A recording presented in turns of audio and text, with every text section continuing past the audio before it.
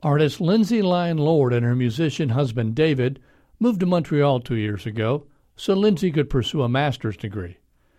But they've returned home to Wichita and found inspiration from the creative networks here and the wide open spaces to work in. For this month's Artworks, Torin Andersen has more. It was a great experience. I met some people to play with. I got slightly involved with the music community there. Even getting to gigs, you have to deal with public transportation or an Uber or whatever. So I, especially in the winter, tended to not even pursue playing much because it seemed too much of a hassle compared to what I'm used to here.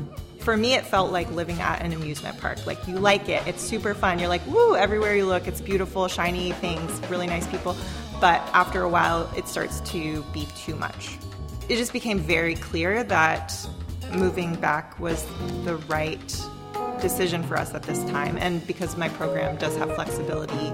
So I'm doing my thesis now, and I'll have to have a solo show in Montreal at the end of this year.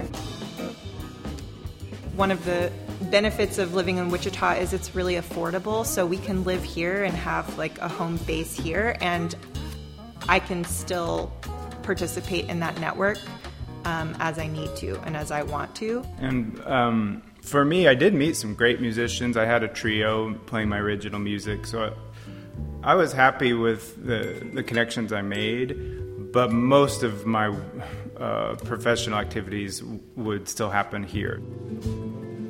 I would like to move away from using synthetic dyes in my practice, and I'd like to be able to grow my own dye stuffs. So having access to some space to do that is that's really appealing to me. I have a huge studio here, and it's very affordable. I don't really feel like where I'm at impacts my music that much. When I go into my creation space or whatever, I'm just doing my process, and it's kind of a world that exists outside of where I'm at. It's really important to us to be close to family, and we kind of learned being far away how important that was. So we have our networks here, and we also have professional networks outside of Wichita. And because of all of our support here, we're able to sustain all of those networks. We're able to be here, be with our families. I can grow my dye stuffs. We can grow food. We can have like a very peaceful life, but then David can go to LA. I can go to Montreal. We can do all of those things living here. We haven't really settled in yet. No. We're still living out of our suitcases, and we're working on the house that we're moving into. It feels very much like when we visit at Christmas time, because we're living in like a temporary space. I guess it's much easier to get groceries.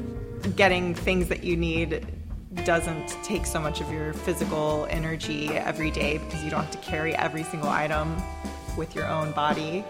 It's great to see the sunset. Torin Andersen explores the local art scene every first Friday. You can find past episodes at kmuw.org.